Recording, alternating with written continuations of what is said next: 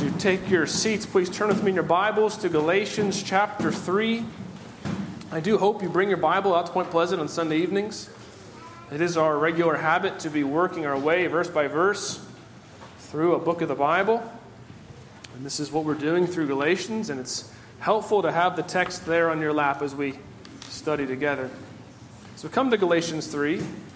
We need to remember both the situation that Paul is addressing in the book of Galatians and the case he is making. The situation is the one that was all too common in the early church and all too common in our day. Christianity was misunderstood. Christianity, the law, it was thought that Christianity was like every other religion, like Islam and Judaism and every other pagan religion, where you were given a law, you were given a ladder by which you could work your way step by step, doing the thing, paying the fine, paying the tax, making the trip, being good to get up to God and be justified, set right before Him. The Judaizers, the false teachers, had come into the Galatian churches and had confused everyone, saying that the way to be right with God, justified, is to keep the Old Testament law and to keep it well. That's the situation on the ground. And Paul is making his case. He's making his case in that these Judaizers, these false teachers, are essentially de-Christianizing Christianity. They're taking the very heart right out of the church, making it what it isn't, a religion of law rather than a religion of grace. So as he's making his case, he's come now in chapter 3 to making his case from the Old Testament. Last time we were together, we studied verse 6 through verse 14. Paul making his case from the story of Abraham. That even at the very beginning, God's covenant with Abraham was by faith and not by law keeping, not by works of righteousness that he might merit his place before God. No, it's always been from the beginning. Look at Abraham. He didn't merit, he didn't earn his standing with God at all. It was all by grace. Come to verse 15, our text for this evening and following. He begins to anticipate their questions and cut them off at the pass. Like a good boxer who's bobbing and weaving. He's seeing where they're coming. Let's read Paul's continued case here in Galatians chapter 3 and starting at verse 15. Paul says, now to give a human example, brothers, even with a man-made covenant, no one annuls it or adds to it once it's been ratified. Now the promises were made to Abraham and to his offspring. But it does not say, and to offsprings, referring to many, but referring to one.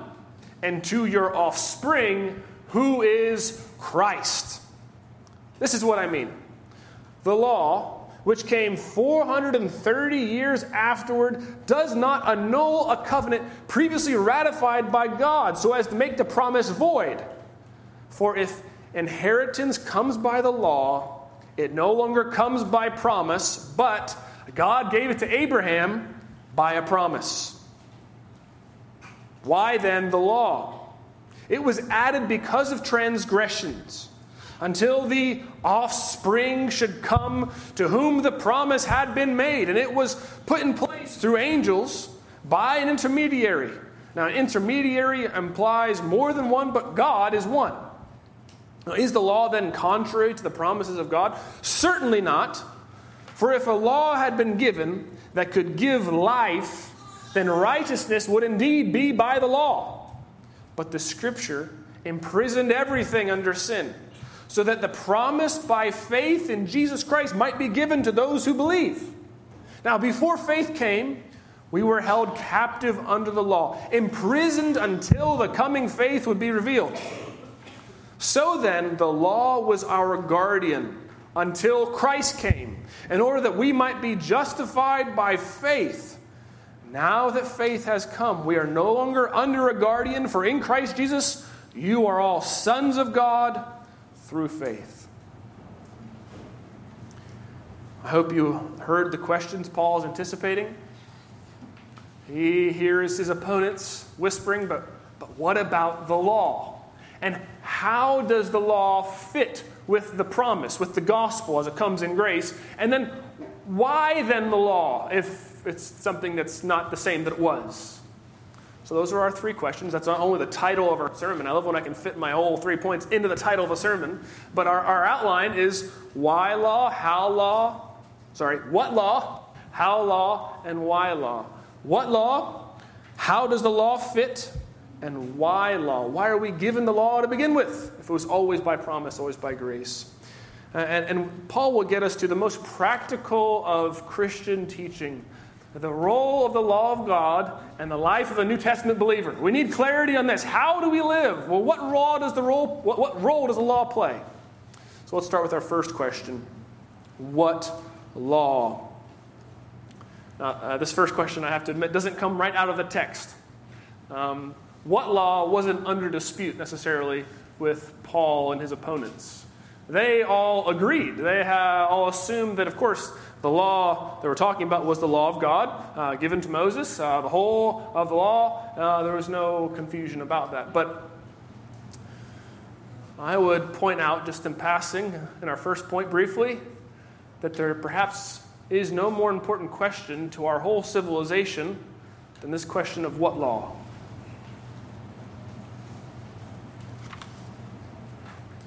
In our own day, I would trace all of our national, political, cultural warfare to this question. Our European forebears fighting the religious wars of the 16th, 17th, and 18th centuries, I think would have thought the general later Enlightenment project of a pluralistic society, a freedom of religion is a kind of a crazy thing. They believed that the whole society needed to be agreed on what was the law of God. They believed that they needed a transcendent, and whether that was a Roman Catholic tradition or whether it was a Protestant tradition, they fought wars over having clarity on what law they were following, namely whose law. And this is the most basic part of human existence. If you're playing soccer out in the playground as a kid, and some other kid comes up and picks up the ball and runs away with it, what are you doing? We're playing soccer. And he said, yeah, well, who says? The playground question of who says. That's where we are. That's where we're living. We have differences with people across our land on the most fundamental questions of existence, about the nature of things, the nature of reality itself. And the question comes back, well, who says? Do we listen to science or some kind of general consensus? Or do we do what feels right or where we've been blown about at the moment? This is the answer to this question is the dividing line. If a seeming majority in our civilization continue to believe, as Nietzsche proclaimed, that God is dead, we have killed him, and we've replaced God with ourselves, the divinized self who has the freedom to decide what's right for me and what's wrong for me and what's right for you, that's up to you. If we have made ourselves God, we are in this civilizational struggle. Comes back down to this very thing. Are LGBTQ rights something that is eternal, something that is a law for all people? Abortion, quote-unquote, rights, are they a thing that stand on anything? Are they a part of eternal law, or are they just... You see the struggle we're in, I hope. I hope you need to see that we are not just in a culture war, but we are in a kind of religious war. Culture, we say continually, is downstream of religion. The overthrow of the Judeo-Christian ethic and worldview that held America together with a kind of bland rationalism, that is dead.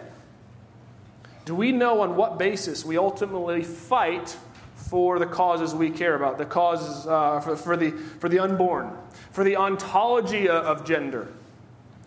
The world is crying out, who says? And someone's morality will prevail.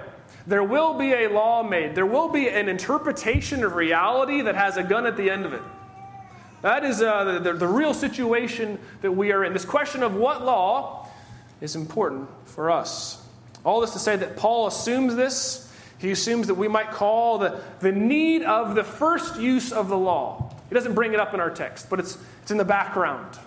The first use of the law being the civil use, that the law is to be used to restrain evil, which I had thought would be one of the most bland things you could say. I was invited to give a 5-minute devotional and prayer before the Chatham County of Commissioners, and I went in and thought I was saying pretty broad, Christian minister stuff. We should look at Genesis chapter 3. We ought to see. We have to make just laws to restrain evildoers. And among the many complaints that came back, this was one of them. That somehow there was I was dangerous for suggesting that we ought to look to the Word of God as a place to begin for deciding what law is meant to govern us. If we live in an age where all sin is reinterpreted as a mental health crisis, we indeed will come to differing places on the need of our laws. So it is our duty at some level to be a good neighbor, to love our neighbor by putting forth, supporting, making the case for the law of God, which is the way of blessing, is the way of the wise man, the blessed man who meditates in the law of God both day and night. This is a heavy question. As we consider the role of the law in the life of the believer, we ought not pass too quickly over asking this simple question, well, what law? Of course, Paul assumes the law of God. His opponents, though, are asking a different question, not so much what law, but how does the law connect with the gospel? The promises especially given to Abraham. We might hear them asking, sure, okay, we'll concede that the Abrahamic covenant was by grace through faith. We see, okay, Abraham, he didn't deserve, the blessing. He got it by grace. But later on, you see Moses was given the law, and that changes everything. Now we got to keep law. And Paul is seeing their question. He begins to answer it in verse 15. Look there with me. It says, to give a human example, brothers, even with a man-made covenant, no one annuls it or adds to it once it has been ratified. Now, of course, if you're a lawyer, you know that contracts and covenants, even in the ancient world, could be annulled or ratified. It's not that they can't be, but they can't be annulled or ratified by one side of the party, we might say. Or something like a will. Once the person has died, you can't just change the will because you wanted a bigger share of the money. Or if you had signed a mortgage contract with the bank, it's not as if the bank can go back to the bank and change the terms and the money, or that you can go to your home and scratch out some numbers and put in your own numbers. No, but once it's been ratified, you can't change it on your own. And Paul's point is, well, if that's true in human contracts, how much more so with a contract with the unchanging God of the universe, who does not and cannot change, he who cannot tell a lie. Romans 3:4, let God be true, though everyone else be a liar. 1 Samuel 15:29, the Holy One of Israel does not lie. So how does the law fit? Verse 15 begins to answer. It must fit in a way that neither annuls nor amends God's covenant with Abraham. That continues. Okay, well, Paul can keep explaining. Verse 16 says, now the promises were made to Abraham and to his offspring. Now, it does not say, and to offsprings, but rather referring to many, but referring to one. And to your offspring, who is Christ.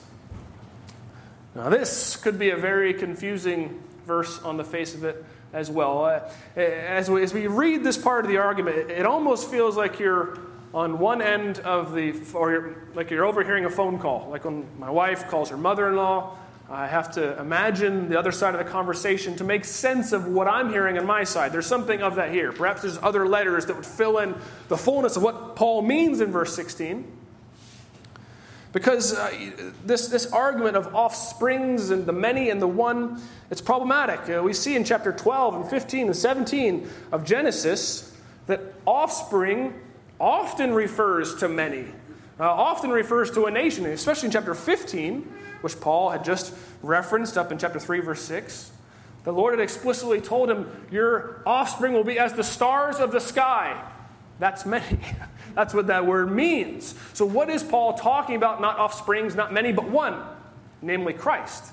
How does he get there? Well, one level, we need to remember that the reading the Bible, Paul is, we might say, assuming an interpretive key. And the interpretive key to this word, this theme throughout the Bible of zerah, offspring or seed, comes from the first time this promise about offspring appears. That is in the proto-evangelion, Genesis 3:15. The promise to Adam and Eve that a seed or an offspring of the woman would crush the head of the serpent. The first flash of hope after the fall of man. The first words of the good news of the gospel of Christ given to Eve in Genesis 3:15. This is the way Paul is interpreting the promise even to and through Abraham. That when it comes up as offspring, and of course it's speaking of a nation, a collective, and it has back at the beginning, through that word to the original site, the sense of the seed, the offspring. That is the seed of the woman, the one born of a virgin who would come and crush the head of the serpent. Of course, this is one of the dominating themes of all of the Bible. Who will the offspring be? Will it be Adam and Eve's son Abel? Well, no, it ends up being Seth.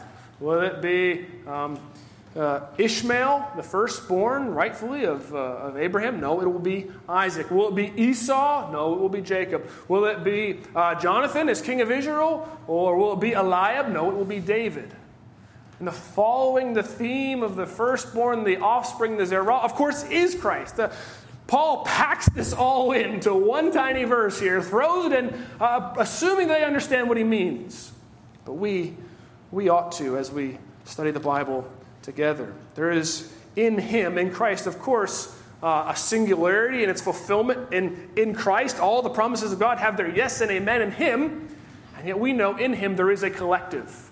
As we are the body of Christ, we are his church. The promises to Abraham are fulfilled in Christ and in a derivative way, of course, in us, even as we number the dust on the ground and the stars in the sky.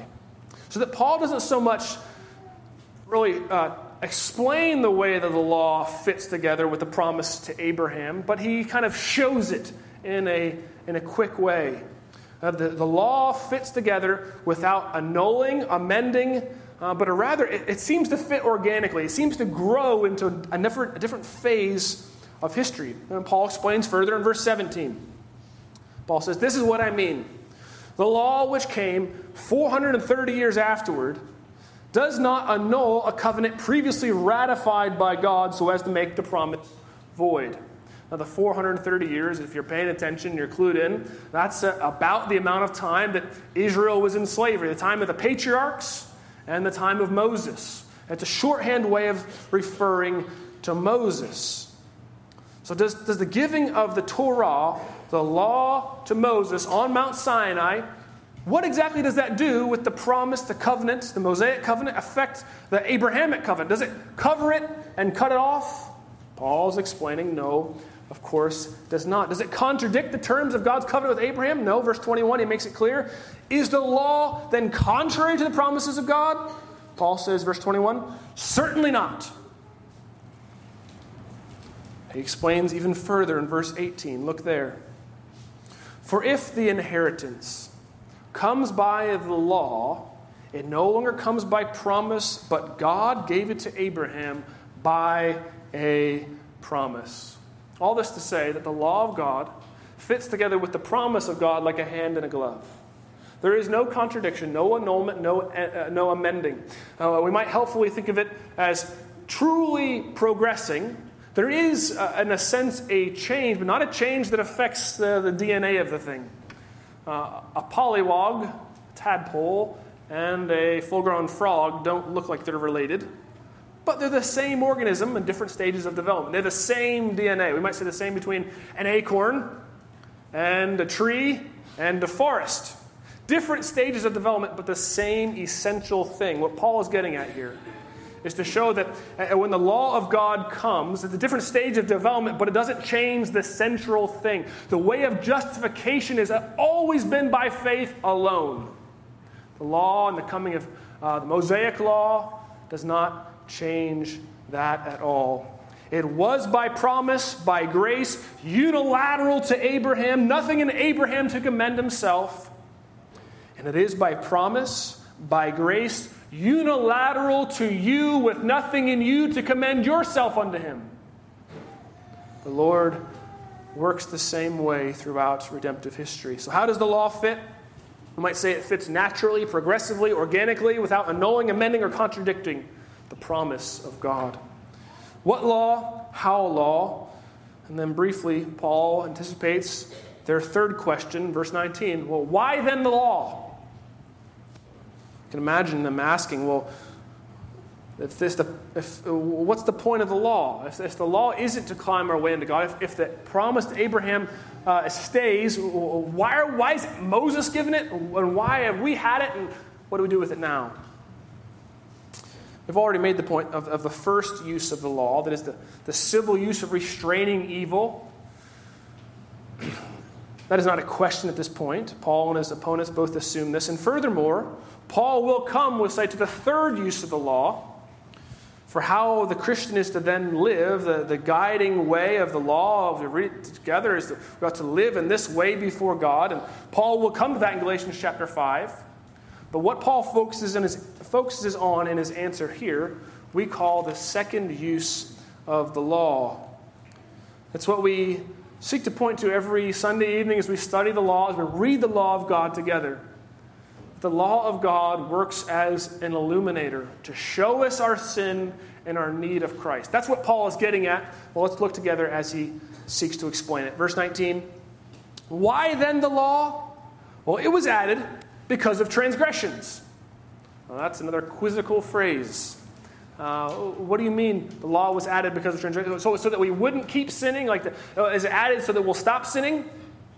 Paul here doesn't really, again, fulfill his thought. We're getting one side of the conversation, and we know this because Paul is making the same argument not only in the book of Galatians, but in the book of Romans. And every time we have a question about what's unclear in the book of Galatians, we can often reference to the larger, more filled out, clearer explanation that's given in Romans. And there Paul uses almost the same words, the same phrase, answering the same question. In Romans 5:20, Paul says, why did the law come? The law came, why? To increase the trespass. To increase the trespass. And again, it's certainly perhaps counterintuitive. But Dr. John Piper gives a helpful illustration.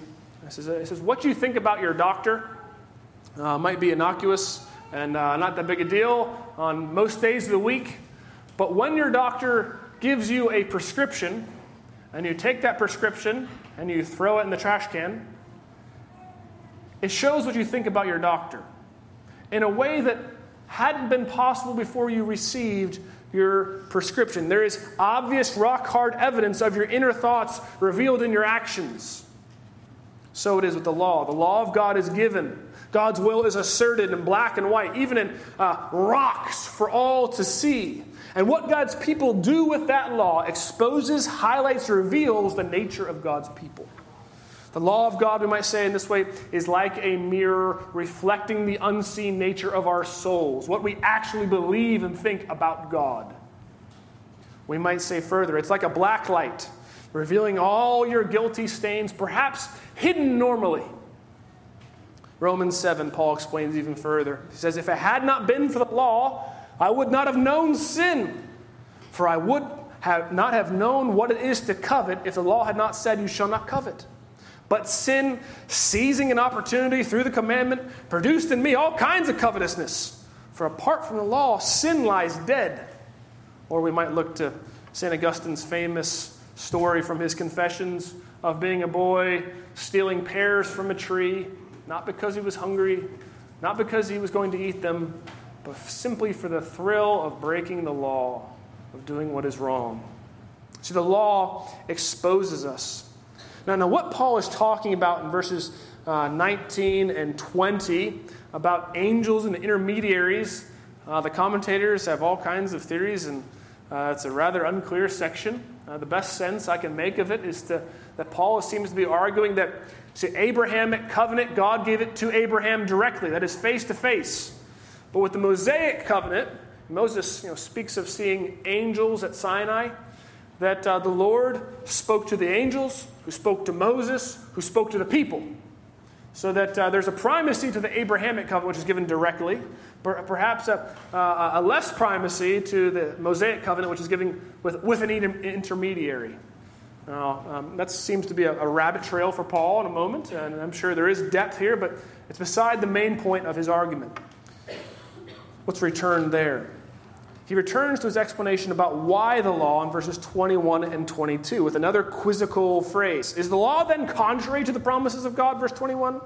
Certainly not. For if a law had been given that could give life, then righteousness would indeed be by the law.